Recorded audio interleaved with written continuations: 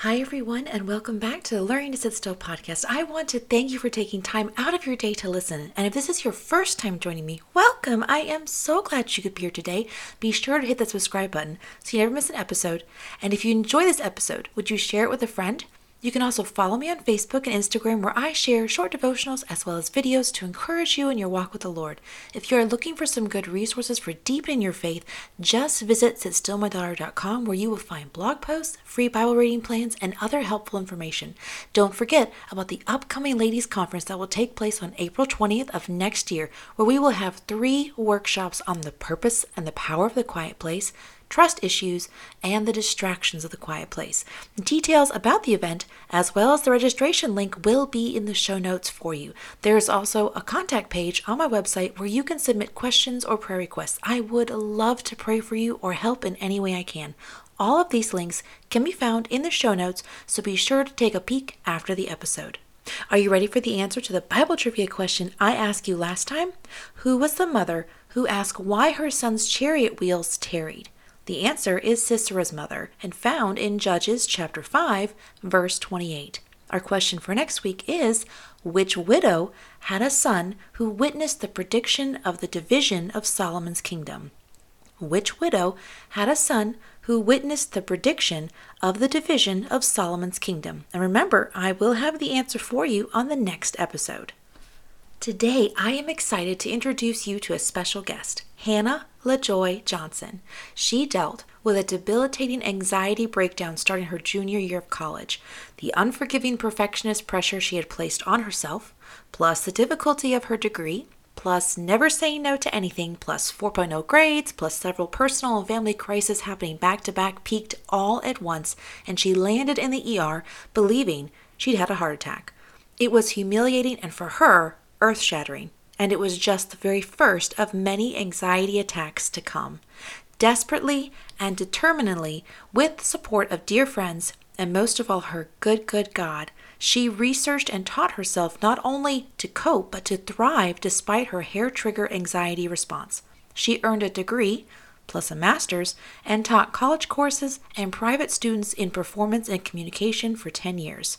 During that time, she has coached hundreds of students in overcoming anxiety, wrote a book on overcoming performance anxiety called Butterflies in Formation, available on Amazon, and mediate a thriving private Facebook group, which helps anyone to rise above anxiety and depression with support and hope. She currently coaches women one-on-one to beat their anxiety in her 12-week course, Anti-Fragile. Anti-Fragile is a compilation of all the best stuff she has seen work and make lasting change in so many women of all ages. She loves her life raising her 2 Neverland babies with her husband Raymond in the Shire-like hills of Middle Tennessee. Anxiety is a real thing and something that we don't talk about much, which is why I invited Hannah onto the podcast. I know that anxiety is something I have experienced, and it's not fun. And it's made worse when you feel as if the problem is you, that if you just did this or that, you wouldn't struggle with it. Hannah does a wonderful job unpacking the difference between worry and anxiety, as well as some of the medical side, which is something I believe should not be overlooked. I hope you enjoyed today's episode, and if you know of someone who would benefit from it, be sure to share it, or even on your social media page. So let's get started with our conversation on anxiety. Hi, Hannah. Thank you so much for joining me on the podcast. Thank you so much for having me. I'm super honored to be here. So, of course, everybody, I usually give a little introduction. So, FYI, Hannah is probably one of the first people that I don't know very well personally, but for those that have listened to the podcast, you will know Charity Berkey's name. She was with Encouragement from Women. So, Charity is a wonderful friend of mine, and she also does a podcast. And I encourage you to listen to, because, you know, there are multiple good podcasts besides mine. So good. So, this is where I heard Charity's story, and Hannah's story that Charity was sharing, and it was on anxiety. And I think this is a very important topic that does not get addressed very often. And I really enjoyed what Hannah had to say. And I think we're going to unpack the differences between anxiety and worry because the Bible does talk about these things. We are, be anxious for nothing, cast all your care upon him, but we are still human. And there are some things that the body does do to signal to us. So I really am just really want to unpack this with Hannah today. So we're going to just start with just telling us a little bit about yourself, Hannah. Oh, sure. Well, my name is Hannah LaJoy Johnston, and I currently live in Middle Tennessee with my husband and my two little girls, both very little, 17 months and a little over 3. And I actually right now am teaching, and I've created a course for women on how to beat their anxiety for good, how to get it under control for good, and all through a complete, very strong Christian perspective. So not just psychology, not just science, although both are definitely there because you need both to get your anxiety under control, but with a very, very strong vein of the Lord, because I truly believe that while anxiety, and I'm jumping ahead of myself, is not all spiritual problems. It can be. It certainly can be. And so that's one of the first things that we always look into as we're working on our anxiety. But so I've been doing that for a little over a year now, but I've been working with people with anxiety for, goodness gracious, almost 15 years, ever since I had my anxiety breakdown. Back in 2009, I started learning about it and then really quickly realizing that I didn't want to keep what I had learned to myself and that I wanted to start helping others, helping my students. I was a speech performance professor at a college, 2 different colleges actually, for nearly 10 years. And I got a chance to work with a lot of anxious students. And so got to get a lot of good practice and a lot of really amazing God-given success there too. And I love that. I think, I've done multiple interviews, and I think usually what happens is our journey often becomes the launch pad for us to help others. That we've taken what others have poured into us, who God has used to help us, and what God himself has revealed to us in his word, and we take that and we help. And I think that's just a wonderful way to do that. I think that's really what God intended, that we each will learn different things. We're going to go through different trials, and we're going to have different strengths, and we lend that strength to others in need. So I think that's the part of what I enjoyed and really connected with when I listened to the podcast on Charity's encouragement from women. But so let's start with really, you've alluded to it some, but how did you really get on this full path to just devote yourself to really helping women with anxiety? Sure.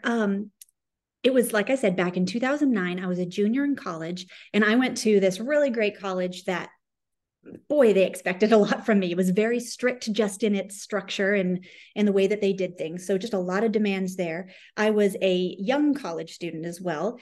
And on top of that, I was a performance major. So I did speech performance. So a lot of acting and public speaking and all of that, speech interpretation, all of that. So anyway, I was on stage just about every single day. And so I was a junior at this point. So it had been about 3 years of that. And on top of all of that pressure, I was also a straight A student, crazy kid, straight A student, plus the type of person who never said no. I said yes to every opportunity, whether it's because I actually cared about it and I wanted to help, or because I just thought, personal challenge, I can do this.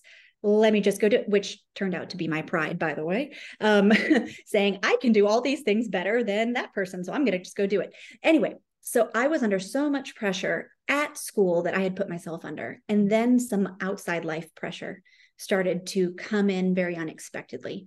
That summer, right after 2009, let's see, I had found out that my parents, my wonderful godly parents, had been married for 20 something years, suddenly were getting divorced. And I was blindsided by that. And then on top of that, my poor mother, who has recovered since then, by the way, thank goodness, and she's doing amazing, amazing godly lady, was also suicidal at that point. And I was the one having to deal with all of that fallout. I lost my best friend that summer. I started, kind of clutching on and talking to a really nice young man who I thought, he's going to help me with this. He's been my shoulder to cry on. And he turned out to be a literal pathological liar. Just one tragedy after the other, where I just felt completely broken down into absolute nothing. And just at the very bottom of the proverbial pit. And my anxiety just went through the roof. I started to become paranoid. I started to struggle in my studies. I couldn't perform anymore. My life was just falling apart. I felt like I was literally losing my mind. And that was when I finally actually had some intense physical symptoms happen. Cut forward just a little bit. I was walking in a crowd at my college, and all of a sudden I started to feel a pain in my chest and pain running down my arm, and I thought I was having a heart attack. And so my sister dragged me up to my dorm room and called the ambulance. And sure enough, I got wheeled out. They thought I was having a heart attack at age 20. And I get to the hospital. They do all the tests, and a really nice doctor walks in. Of course, he had to be a handsome doctor, and I look a mess. And he said, "Oh, honey, I'm so sorry. Just, sit down. We need to talk." And I was like, "Okay, am I going to die?" And he said, "No, you thought you had a heart attack, but you didn't. Are you a student? Are you a good student?" I said, "Yes, sir, I am." And he said, "Well, that explains it." He said, "You've just had your first, probably of many, anxiety attacks." And he said, "And I hate to tell you this, but you're probably going to have this for the rest of your life." And I was like, "What? No." You'd think I would have been, relieved that I wasn't dying without, no heart attack. No, I was humiliated. I was absolutely stressed out. I could not believe that me, a Christian girl who loved the Lord, who had overall a really good family, had a great background, all these things going for me, suddenly had an anxiety attack. I was breaking down. I couldn't accept it. Well, I ignored it, believe it or not. I went back to school and ignored it.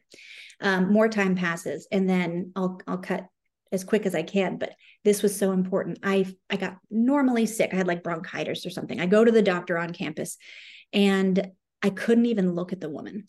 I was so degenerated. I was thin. I was I couldn't keep eye contact. I was just all over the place. Well, she saw very quickly that something was wrong. So she started to ask me questions about being depressed and about anxiety. And I'm like, no, I have bronchitis. And she said, just answer my questions. So I answered her questions, and she finally asked me to look at her. I looked up, and she said, "What is going on in your life?" She said, "I'm about to hospitalize you for anxiety and depression." She said, "You're nearly a danger to yourself." She said, "I'm about to put you on medication." She said, "What's going on in your life?" Well, I told her everything I just told you in more detail. And then the lady, I just couldn't believe this, just started crying. A lady I'd never seen before in my life, an experienced doctor, just started crying for me. And she said, no wonder you're feeling like this." And I thought, well, I'm not crazy. And she said, no, honey, you're under incredible stress. She said, "Of course you feel this way." She said, "You can't handle it all on your own." She said, "I'm not going to put you in the hospital." She said, "I'm going to send you to counseling." And I was like, no. And so, of course, that was scary for me. I went to counseling. The same thing happened. Wonderful Christian lady wept for me. Couldn't believe it. I had been holding myself together for so long, just saying, pray more, do more. Why can't you hold yourself together? And these ladies were the first people to say, no wonder, honey, just rest. It's okay. And they kept up with me, and they kept giving me encouragement, and along with my friends, and just really connecting with the Lord and everything. I started to realize this is not going to be my life, like that doctor told me. He said, "You're going to have this forever." And I said, "No, I can't, because that means I'm going to have to change my major. I'm going to have to change everything in my life. And I'm not willing to do that. I'm going to find a way through this. Lord, you're giving me this for a reason."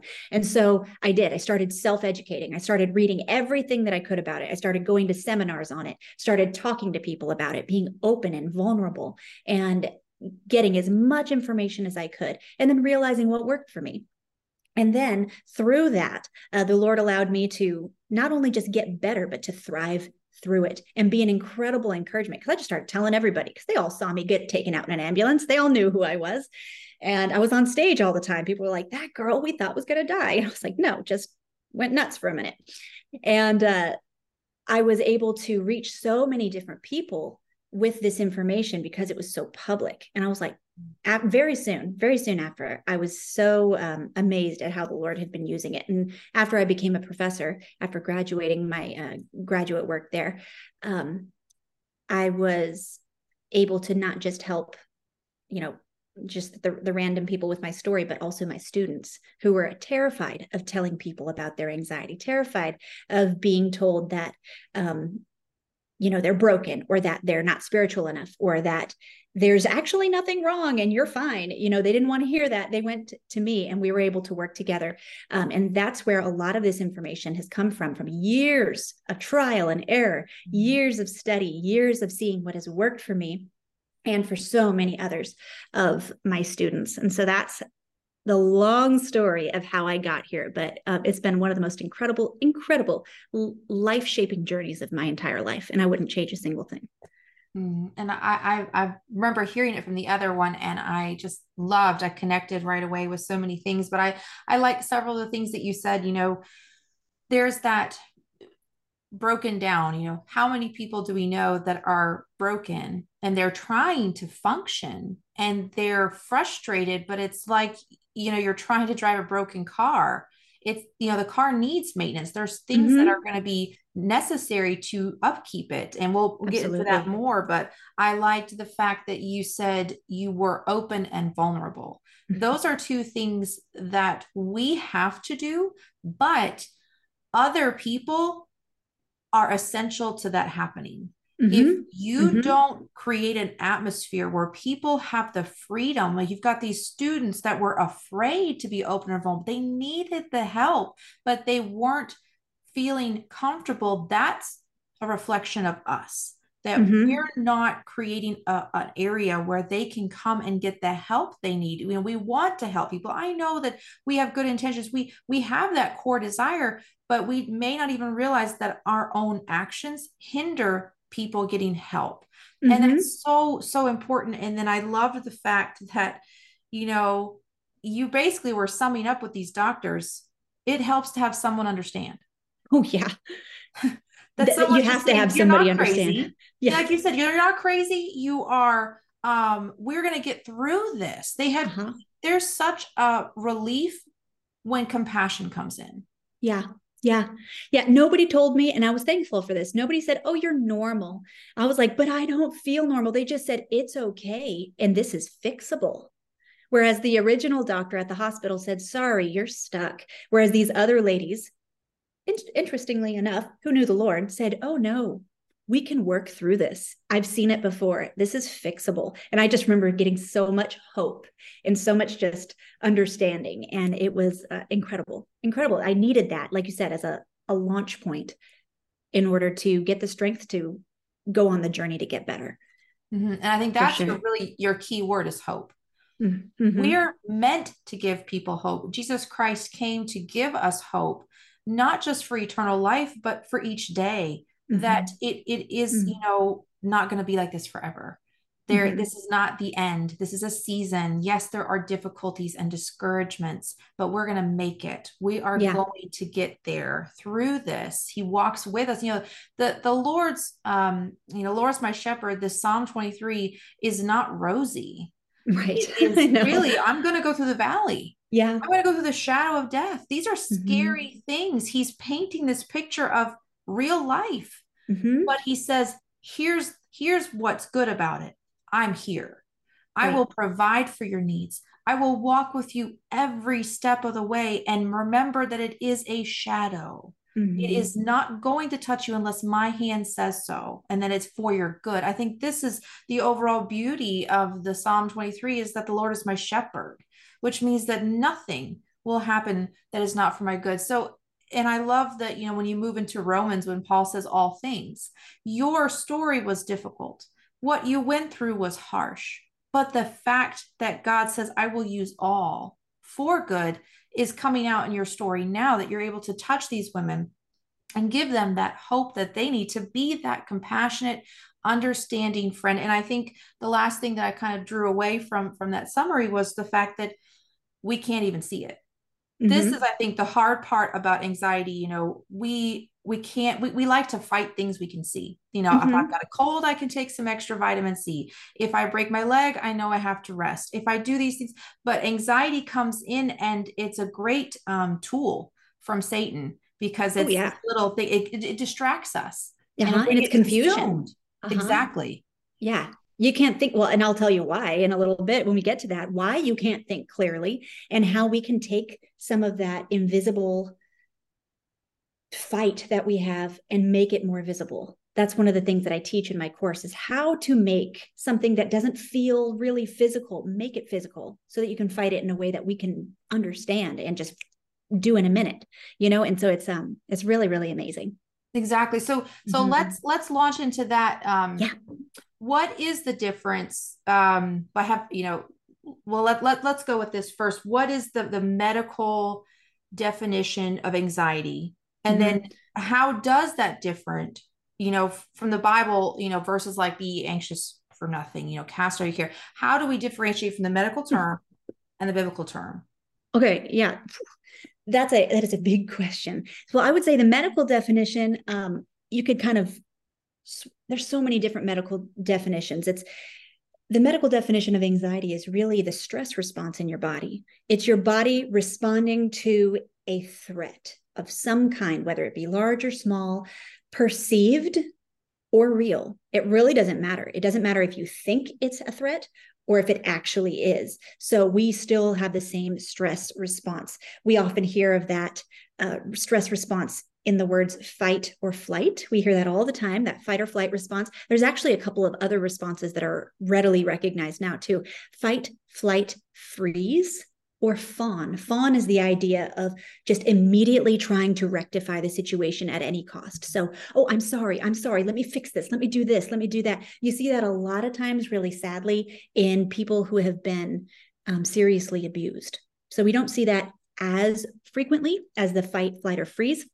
But those are some of the quick medical definitions. Now, just to make sure that we're all clear, though, a stress response is not a bad thing in itself. A stress response is actually a really, really valuable God-given thing. I mean, think about it. When you have an adrenaline rush, that's your stress response, responding to a threat. A lot of times when your adrenal glands start to kick in during your stress response, you're getting all kinds of good things. You're getting sharpened focus. You're getting sharpened hearing. Your white blood cell count is rising quickly to deal with any wounds that you might sustain as you fight. Your digestion system obviously in your stomach area shuts down and sends all energy to the rest of your body, like your arms and your legs. And also it helps your heart beat faster to get more oxygen flowing through your blood. Your breath speeds up so that you can breathe faster. All of these different things are great. But you think about the people that have lasting anxiety and where they think this is a terrible thing. Those are the people who have that stress response at either inappropriate times or way too often. And so they're dealing with what's called adrenal exhaustion. And that's like you might have a toy that when it's on, nice, sharp, crisp batteries, it's doing great. It speaks clearly, it moves clearly, it does exactly what it's supposed to do. But when the batteries are dying, when you're on adrenal exhaustion, what does that toy do? It slurs, it struggles, it stumbles, it doesn't do what it's supposed to do, and it looks broken. But it's not. It just needs some new batteries. That's all. It just needs a little rest and some new batteries. And so that's how we feel with the medical definition of anxiety. And then let me also just explain real fast. So that's what the body does. And then also let's talk about the brain, which I always like to make this clarification. A lot of times we say the body and the mind.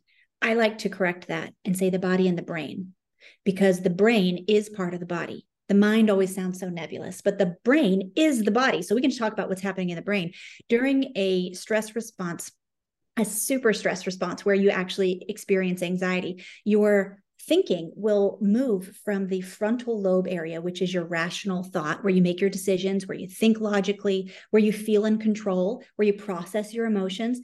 It's going to move during that stress response to a more central area of your mind or your brain, where you literally stop thinking logically, you stop thinking rationally, and you just think instinctually on how do I survive this?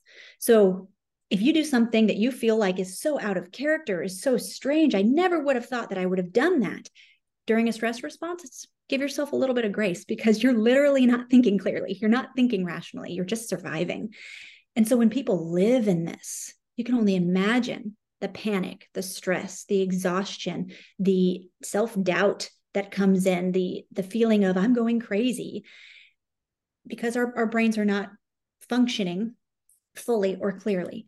Now, how does it differ from Bible verses such as like, be anxious for nothing? Well, I would say that, of course, the medical definition has a lot to do with bodily reaction and symptoms, but the verses aren't telling you that you're in sin when your body has a stress reaction. I mean, because think about it. If I have a stress reaction to somebody about to hit me with their car, and I have a big stress reaction, I'm not sinning. You know, it's as simple as that. That's logical. I'm not sinning by jumping out of the way quickly with an adrenal reaction. And also, I feel like the Lord knows. I mean, just think about it. There's so many other biblical things that we can pull from. The Lord knows that the world is evil. There is going to be worry. There is going to be care. There is going to be stress. There's going to be opposition. We're going to have trials. Every single one of us are. And it's what we do with that stress. It's what we do with that worry is where it becomes right or wrong. I believe this. This is what I've been able to put together for myself, and it really helps me, is when I worry, I need to add on worship. When I worry, I need to add on worship. If I add on worship and I give that worry over to the Lord, cast my care on him, give it up to him, then I don't feel like it's sin at all, because I'm giving it to the Lord. I'm giving it where it needs to go. Now, if I worry and I just hold on to it, and even if I worry and then I worship and I say, you know what, Lord, but I'm showing you this, but I'm keeping it for myself. That's when we're being disobedient, because the Lord says, give it to me, let it go, cast it away. Don't just hand it off, cast it to me. And he says, you know, be anxious for nothing. And I think it's, don't keep that anxiety. Don't keep it. Don't keep that worry. Give it to him. And then I also add on. So you get your worry. It's inevitable. It's coming in our lives. You need to add on worship. You need to hand it over to the one who can actually do something about it. And then you listen for what he tells you. And that is usually either wait. Okay, you've given me your worry. Now it's time for you to wait. Or it's time for you to work. It's time for you to do something. So worry plus worship plus wait or work. That has been the formula that has really helped me with my anxiety and my stress, because we know that God called so many people righteous and of his own heart, people like David, Job, Mary, Martha, his disciples, and all of them have very specific examples of worry written about them, different degrees, and some of them huge, every single one. But we see what they did with their worry on whether or not they were in obedience or not. And when we just hold on to our worry, we're doing what I've heard it mentioned before as stewing without doing. We're just holding on. We're just stewing. We're not doing anything. And it doesn't help us. It just hurts us. We're just sitting on this poison, and it's not going to get any better. So instead, what do? You hand it over to the one who can actually do something about it. Because if we were to say that worry was all sin, then my goodness, every single psalm just about would be a sin cycle. You know? We would see David or the psalmist in sin, worrying at the beginning and then getting better, which, you know, that may be the case for some of them, but I don't see that in the word. And then the last thing that I would say about it, I was thinking about this for a long time last night and just getting so much encouragement from it, is we see the Lord as a shepherd. We see the Lord as a good father throughout Scripture constantly. And I've learned so much about parenting, finally, as being one, and then watching my husband be a father.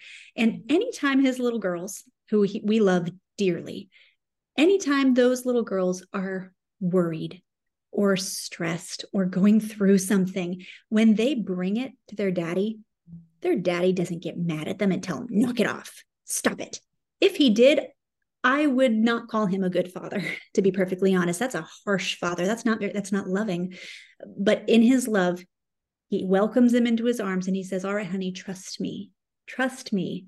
I will help you. And now if they're still freaking out and saying, no, and then it becomes a little bit of a discipline problem. But we can go to the Lord. We can say, Father, help me. I'm giving this to you. And he'll say, okay, trust me. I want you to wait or I want you to work. And if we say, okay, yes, Lord, and we do that, I don't see any sin there. Mm-hmm. It's handling it the way the Lord tells us to.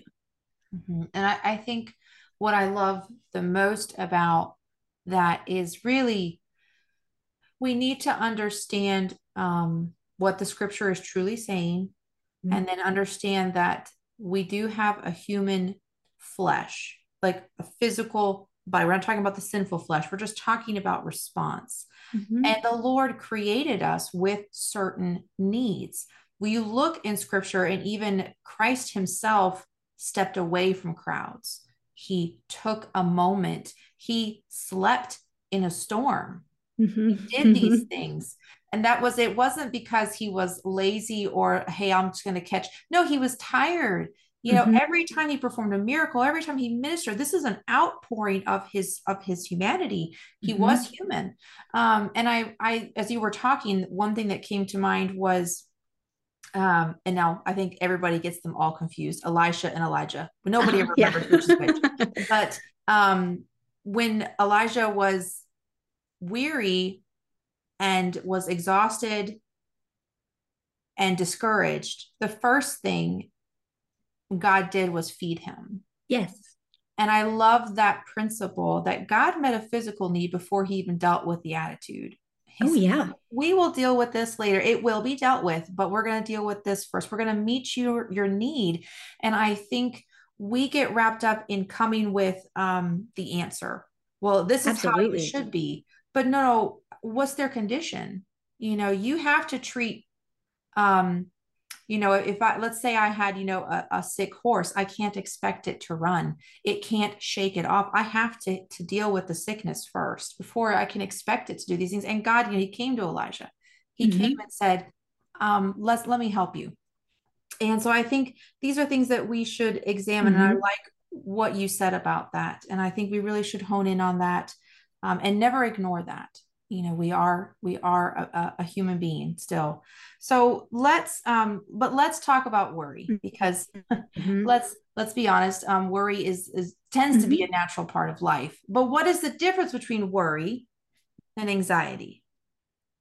Really, worry can definitely be a part of anxiety. Worry can turn into anxiety, but not all anxiety has its root in worry. Like, for instance, when I had my anxiety attack, I was not a worrier. I wasn't worrying about anything. I was just taking in trauma. I was just taking in too much. So I would say that a lot of people who are anxious, definitely it comes from being more of a worrying personality, or they might have real situations in their life that are causing worry, real hard things that are happening that are causing worry and trauma and stress, prolonged stress especially.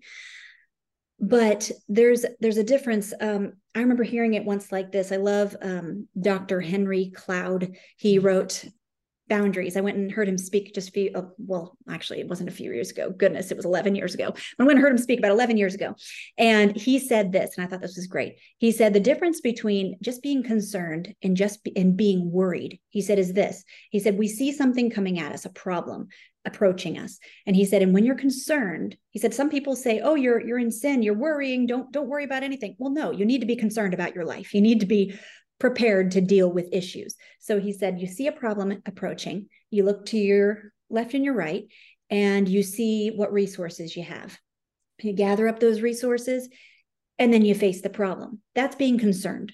And that's fine. He said, there's no problems there. He said, now people start to worry when they see something coming at them, and they do a couple of different things. Either they don't look around at their resources and they only fix their eyes on the problem, and then they just panic. They, kind of stand there and fight themselves. They try to run away, or they freeze, or they look around at their resources and realize it's not enough. It's not enough. I can't do anything about this. And then they don't do anything to fix that. They just stand still. So instead, what you can do to take worry and make it into just a simple, good, healthy concern is to look to your left and your right, realize maybe, oh, I don't have enough resources to deal with this big problem.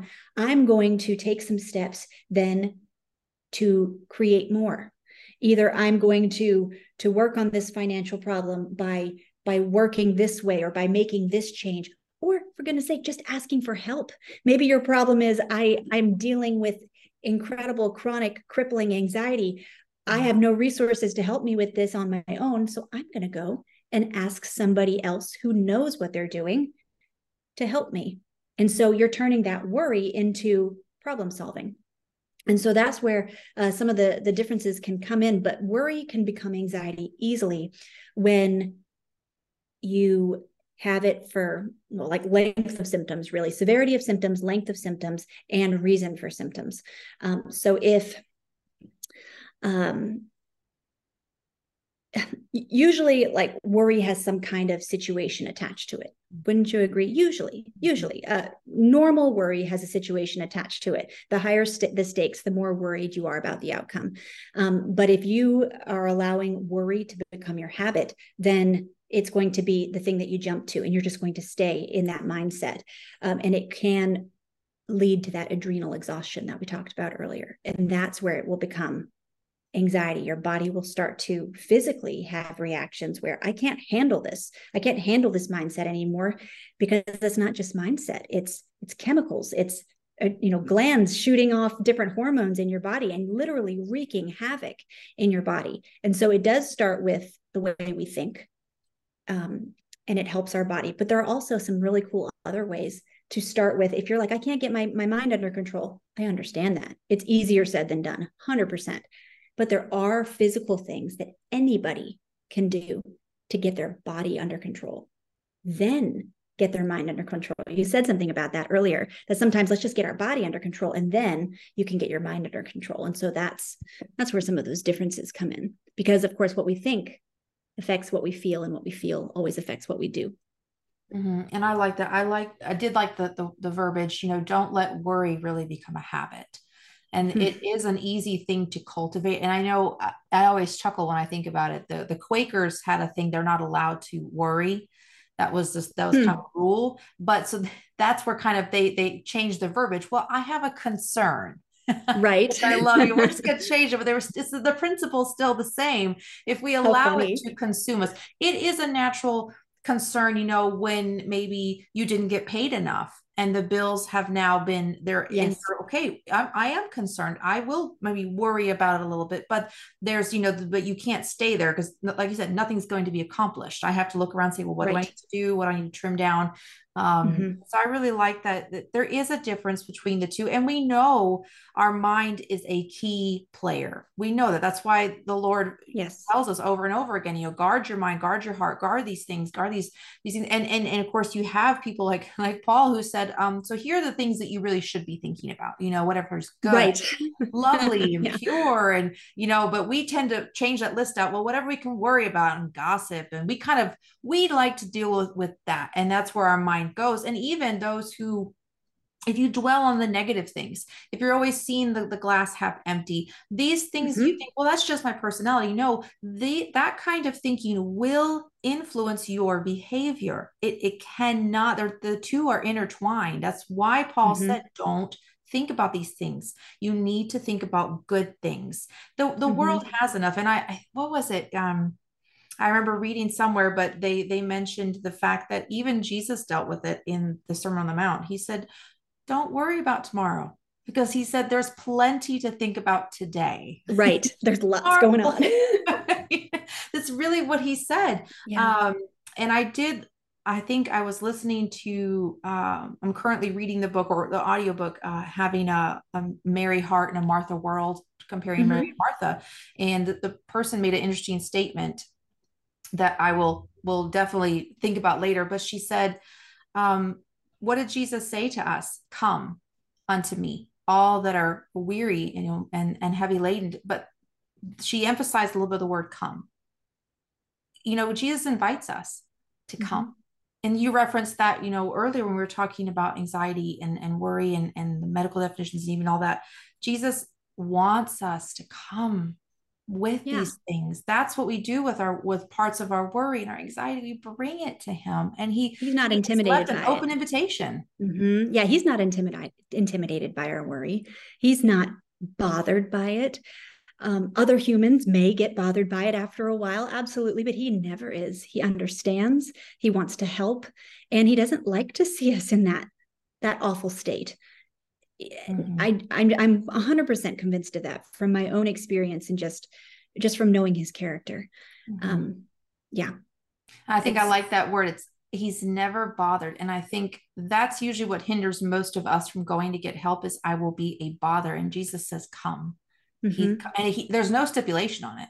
There's not, come, weary, heavy laden, come unless you're this kind of person or unless you're going to come every day. No, there's a limit. No, you can come every day, every hour, every minute. He's come because he knows that when we're in his presence, this is a critical state for us. We must be there. People like Moses, he glowed when he was in the presence of God. That's where you want to be in those moments. And I think I'm just very burdened about it because I know this is a common thing more than we realize. And there are so many broken people that are trying their best and they're so broken even more because they feel like they're a failure. And we talked this and I just kind of wanted to we'll weave this in right now. I read a quote that said, anxiety shows that we are too close to the world and too far from God. And that is quoted by John Piper. That was a quote from him. I will say I was absolutely devastated reading that. I know that I have struggled with anxiety and that adrenal fatigue. I've been there from college. I worked, I was a 4.0 student. I was a very, one of those good students, really applied myself. But, the last 2 years of college, I was taking on average 5 classes, no less than 5. And I worked almost 60 hours.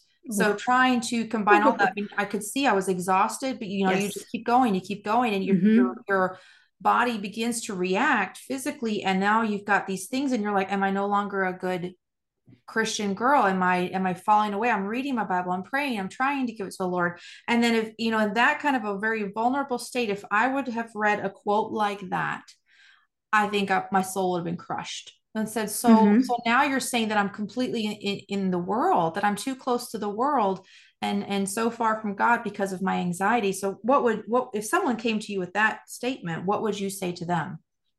When people come to me with that statement all the time, either people who disagree with me and are challenging or people who are worried about it and saying, what do I do? Is this right? And that's hard because so much of what John Piper says, I think is very biblical and very good.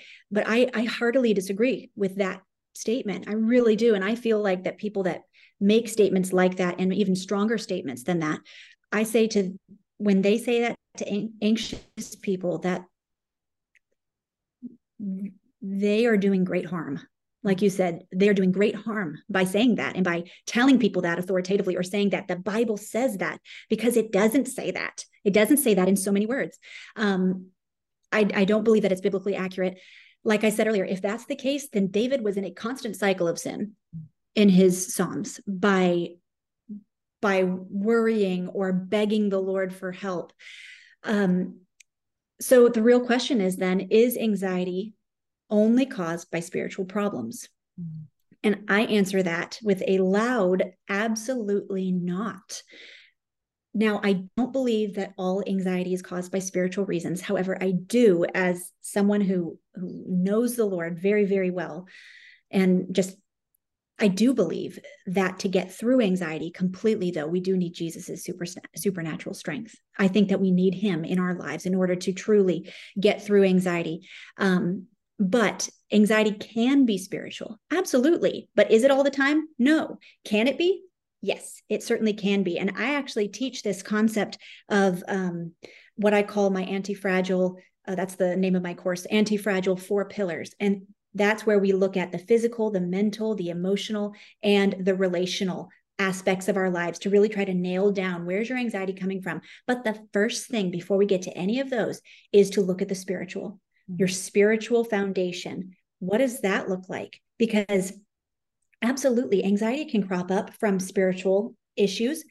Goodness, if you're saved and you are disobeying the Lord, or if you're living in sin, you better believe that the Holy Spirit is going to be pricking your conscience and, trying to push you the other way, he's not going to leave you alone. And so, yes, that may be causing some agitation and anxiety. Absolutely. But if you can check your spiritual foundation and say, no, I know that I am doing what the Lord has asked me to do. I know that I'm doing what I'm supposed to do. I feel right here. Well, then let's go look at some of the other pillars. Let's start looking firstly with physical. Is there something going on in your life physically that we need to address? Do you just need to sleep more? Do you need to eat more? Do you even drink water? Simple things. And then we go on to the other three that I mentioned.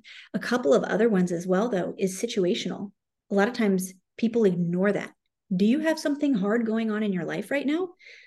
If you do, that might be why you're struggling, and you just might need time. You might need to grieve. Like you said, you might need to thin out your schedule. You might need a little space to be alone and to work through and process some of these things. You might need some actual help to process through emotions, depending on what you're dealing with. But so many wonderful Christian women I've seen it time and time again just say, yes, but my situation should never affect the way that I feel.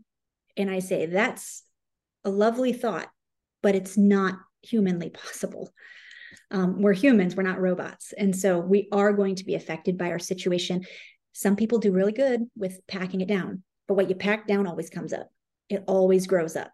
You said earlier about controlling the type of thoughts that we put in, the negative thoughts, because it's so true. What you pour into yourself is what's going to spill out. And so if you've got all of these hard, awful things that you're just packing down and not working through and not letting out at times in the appropriate places with the appropriate people, then you bet that it's going to explode eventually, one way or another, and probably in ways that you wish you had dealt with earlier. And so that's one of the things I like to do, is try to catch people before they have an explosion. Sadly, most of the time they come to me right as they're having it or right after in a panic, but it's still never too late. They can still learn to process from that point forward.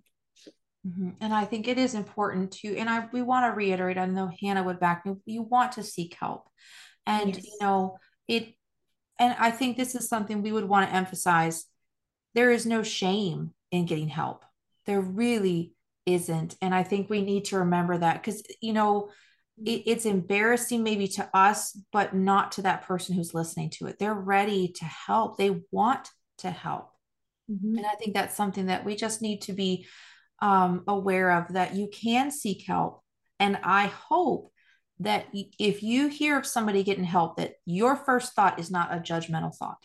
Like, well, how could aren't they spiritual minded? That is sad if that is your response to them. So I hope that we would just want to be an encouragement and a blessing to them. So Hannah, we're talking about these things that, you kind of alluded to it about triggers to anxiety as far as, stress responses, all these things, but really let's try and hone in a little bit more about what are the triggers for anxiety? What are there that you can even feel are the signs of anxiety starting to build up? And what are some things, because we know a large to-do list, these things can overwhelm us. Can we just kind of talk about what it is? How can we even trim down our lists, and really the fact that there's no shame in saying no to certain things? Mm-hmm. Yes, I have an entire section on that beautiful little word and what you can say instead of saying that beautiful little word. But what are some of the ways that you can kind of know that it's coming, the stress is coming on, or the agitation, whatever, the anxiety is coming on?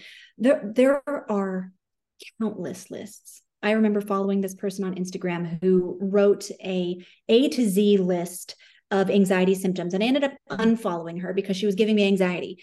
But hundreds and hundreds, and she had people writing her every day talking about different symptoms. But things that can trigger, for sure, can be very unique to you. It can be anything. It can be something that's assaulting your senses. For me, noise and repetitive sounds can trigger agitation, frustration, and a short temper in me. I used to get very frustrated about back in school. It just used to drive me crazy. But now just think about a toddler repeating the same word. It can be situational. It can be your health.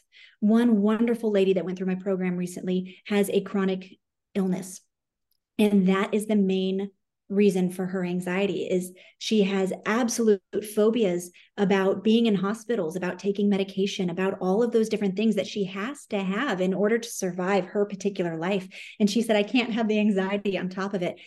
She's had amazing success. It's been incredible. And there's so many different things that can trigger it. It really just depends on your life and what gets to you. So one of the things, though, like you said, Sarah, is time and being overstretched and not giving yourself a place to breathe and not giving yourself time to not be needed for a minute, to relax and just be still.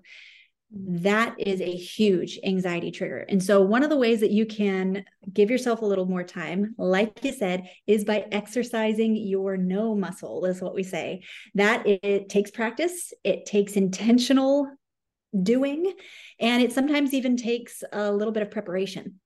And I often say, if you're one of those people who hates saying no, who feels like you're just letting that person down, then don't say the actual word. Then just say, thank you so much for inviting me to this. And, it needs to be something that's voluntary, usually something that's extra, something that's voluntary. We can't just walk away from all of our responsibilities. I can't just say, sorry, honey, I can't handle the kids today. Goodbye. That's not right. That would be wrong of me to do. But if church calls and asks me to do yet another voluntary ministry, then I might need to say, guys, thank you so much for that ask. I am so honored. However, at this time, I am not able to do it. I'm not able to accept it at this time, but please ask again in the future. But at this time, I need to prioritize my family, or I'm not able to go to this thing this weekend. Thank you so much for asking me, but we're going to have a family night that night. And I mentioned recently a host of mine, I said, even if that family night means you sitting there with your dog, or in your case, your cat, and your, potted plant, still family night. Okay. You need that time. That's all right. And it's acceptable. When you have people on the other side who get mad at your no, that's not your problem. That is their problem, especially if you've been respectful, if you've been kind, if it's a voluntary situation and you say, you know what, thank you, but not this time. And then the other person gets mad. As hard as it is to accept, it is not your problem to deal with. That is a boundary up in your life. No, I'm taking care of my needs, what I need to do in this moment. It's not selfish, because you're not saying no to everything. You're not saying no to your responsibilities. You're saying no to voluntary things. I love the quote by Christy Wright. She is a really great time management coach and business coach. She says, a Christian one, by the way, she says, an honest no is better than a deceitful yes. Mm-hmm. An honest no is better than a deceitful yes. It's so much better offered something to just say thank you, but not this time, rather than going, thank you, but okay. And then later on being like, oh, I didn't have time for that, or oh, I don't have the energy for that, or I didn't even really want to do that, and walk into that opportunity with resentment and frustration and all of those things. And you have to glue on a happy face. And now all of a sudden you're lying to yourself, and you're lying to a bunch of other people as well. So an honest no is always better than a deceitful yes. I had to learn very difficultly to say no when I first had my anxiety attack. I had a friend who I talked it over with. And I remember her telling me, she said, Hannah, you need to learn these two words as well. She said, you need to learn I can't. And I was like, but I can't. She said, no, say it. I can't. Mm-hmm. And real fast, time for a quick story about that. It changed everything. Mm-hmm. I was being directed to go and do this really big, long speech. It was like 12 minutes of memorization, where I was playing all these characters and doing all this stuff for, I think, 5,000 people in an audience that was supposed to be doing the church service. And I was in front of the director for a rehearsal, and she said, okay, go ahead and give me the speech. I want to see how it's going. And I just stood there, and my anxiety just peaked. And it was just her and me in the room. And I looked at her, and I couldn't remember a word of this thing. And for the first time in my professional life, I said, I'm so very sorry, but I can't right now. And she went, excuse me? Because that was not me. She said, what'd you just say? And I said, I'm so very sorry. I can't right now.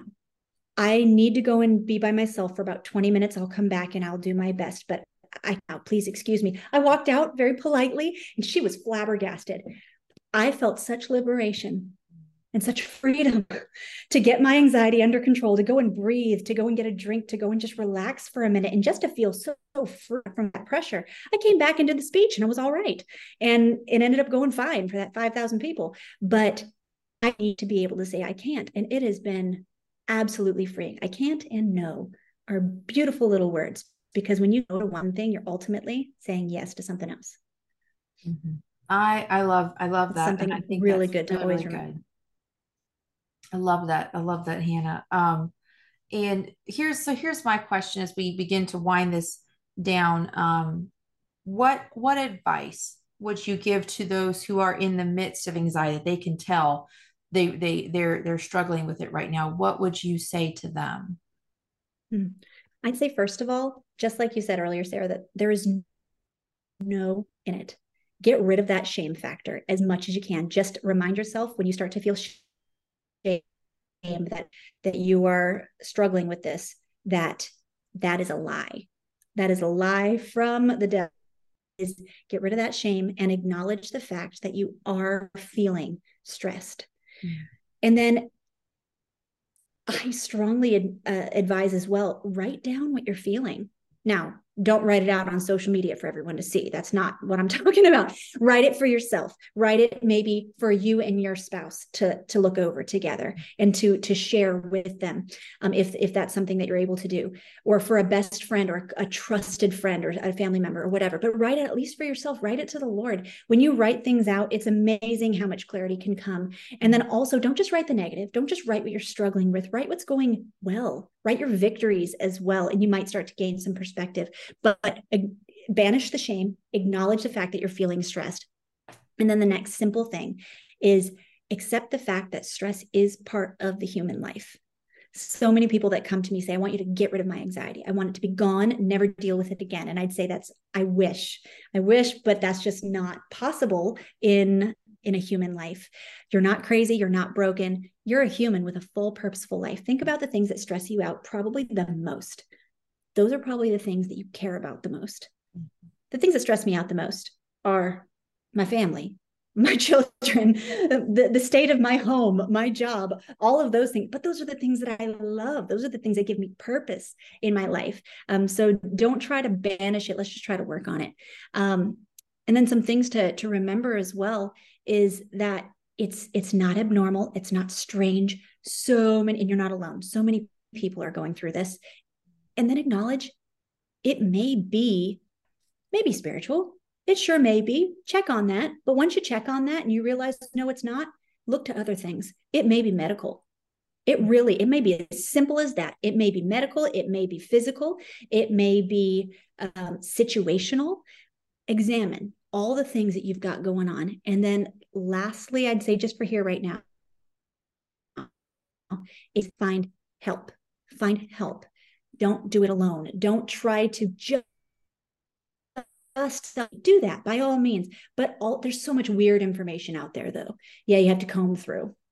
I was learning before Google was a big thing. And so there was a lot less information, more focused. And now there's all kinds of crazy stuff. So get somebody to mentor you, to help you, somebody who's going to remind you what path you should be on, and somebody preferably who's been through it themselves, who can identify and understand and knows that. It can be really difficult when you grab a friend who is right in the exact same stage as you are, and you're both scrambling around in the dark trying to find, where do I turn on the light? How do I get out of this darkness? No, find somebody who knows where the switch is.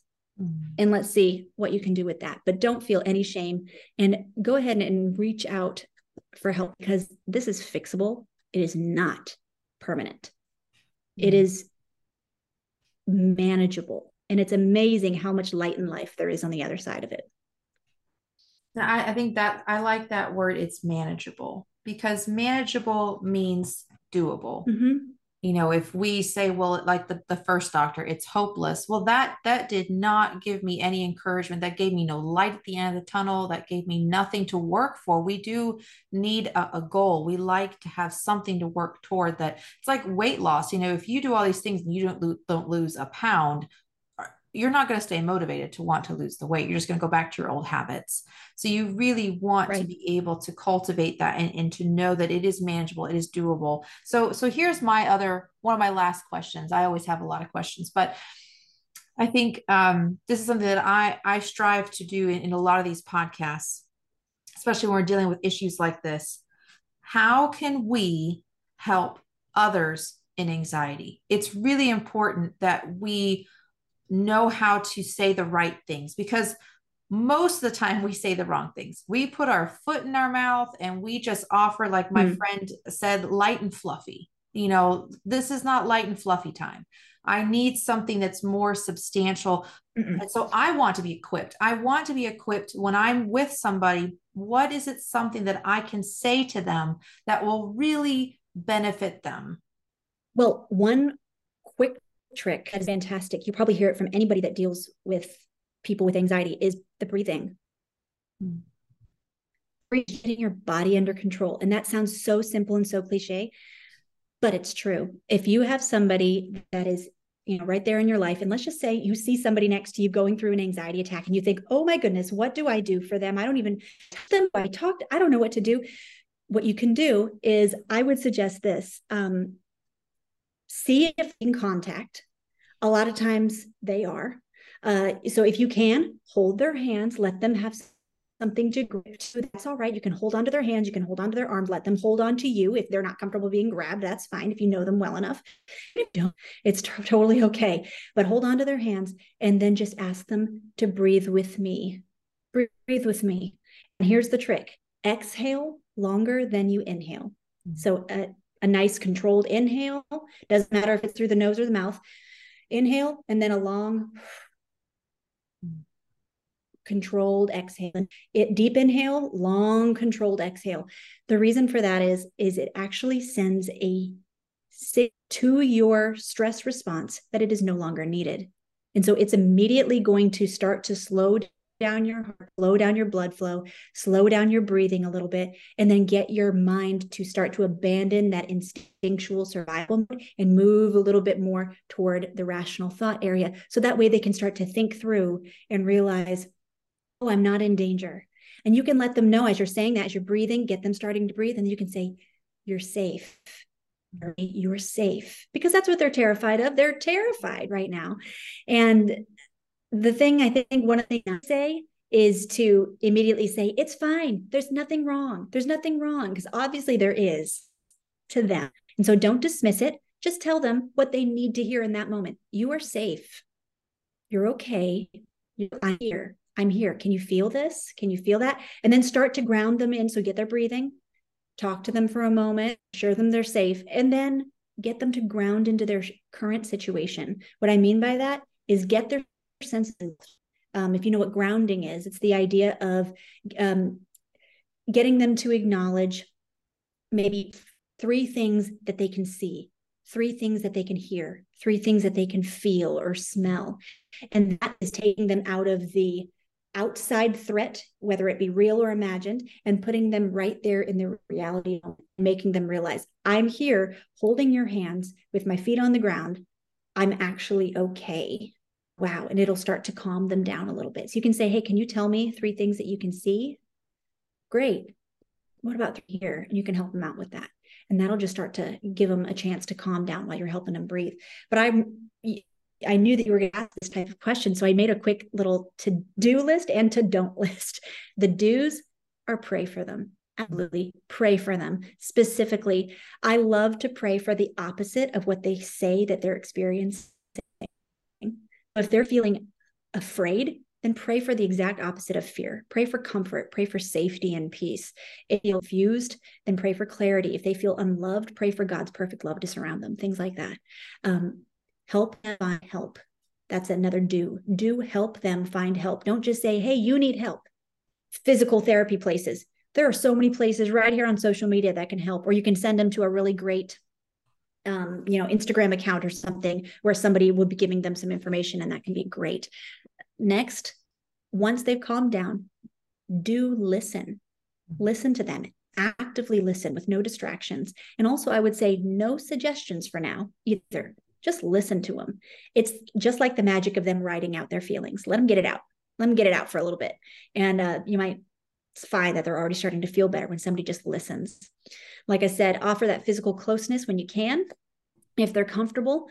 Holding a hand, or maybe just a hand on the arm or something like that, an arm around the shoulders, that can be really, really helpful to have that sense of security. And then last do check in on them after that initial talk. Check in on them by sending them encouragement and asking how you can help.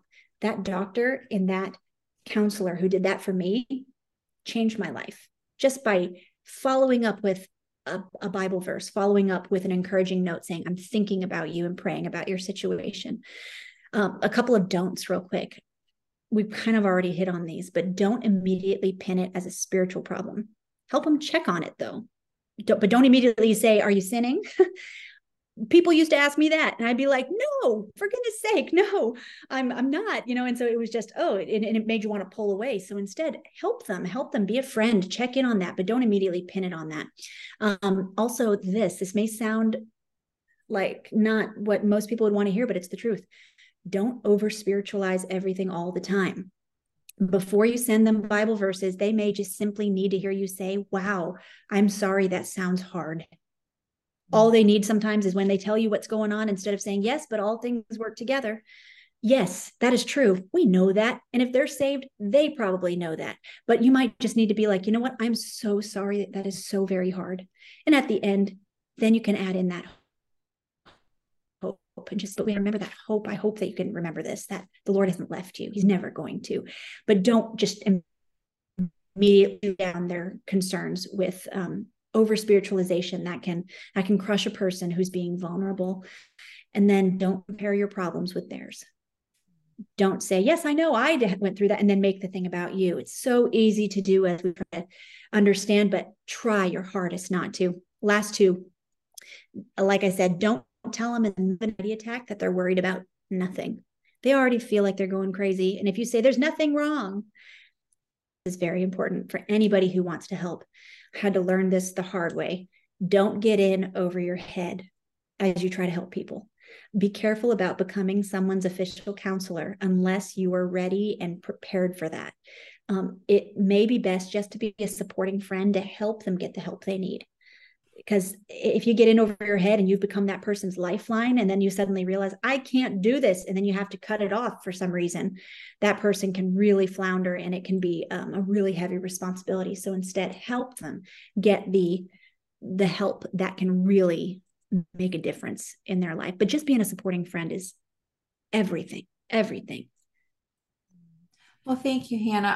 I think I always like to end more with practical things that are tangible that we can do, because at some point we know we will either need the help or we are going to need to be helpful to somebody. And like Absolutely. you said, you can't help everybody, but God will bring people into your sphere that are meant for you to help. And we have to be aware of that. I think a lot of times we like to put blinders on because we don't want to help. We don't want to be helpful, but that's what we're called to do. We're called to minister to one another.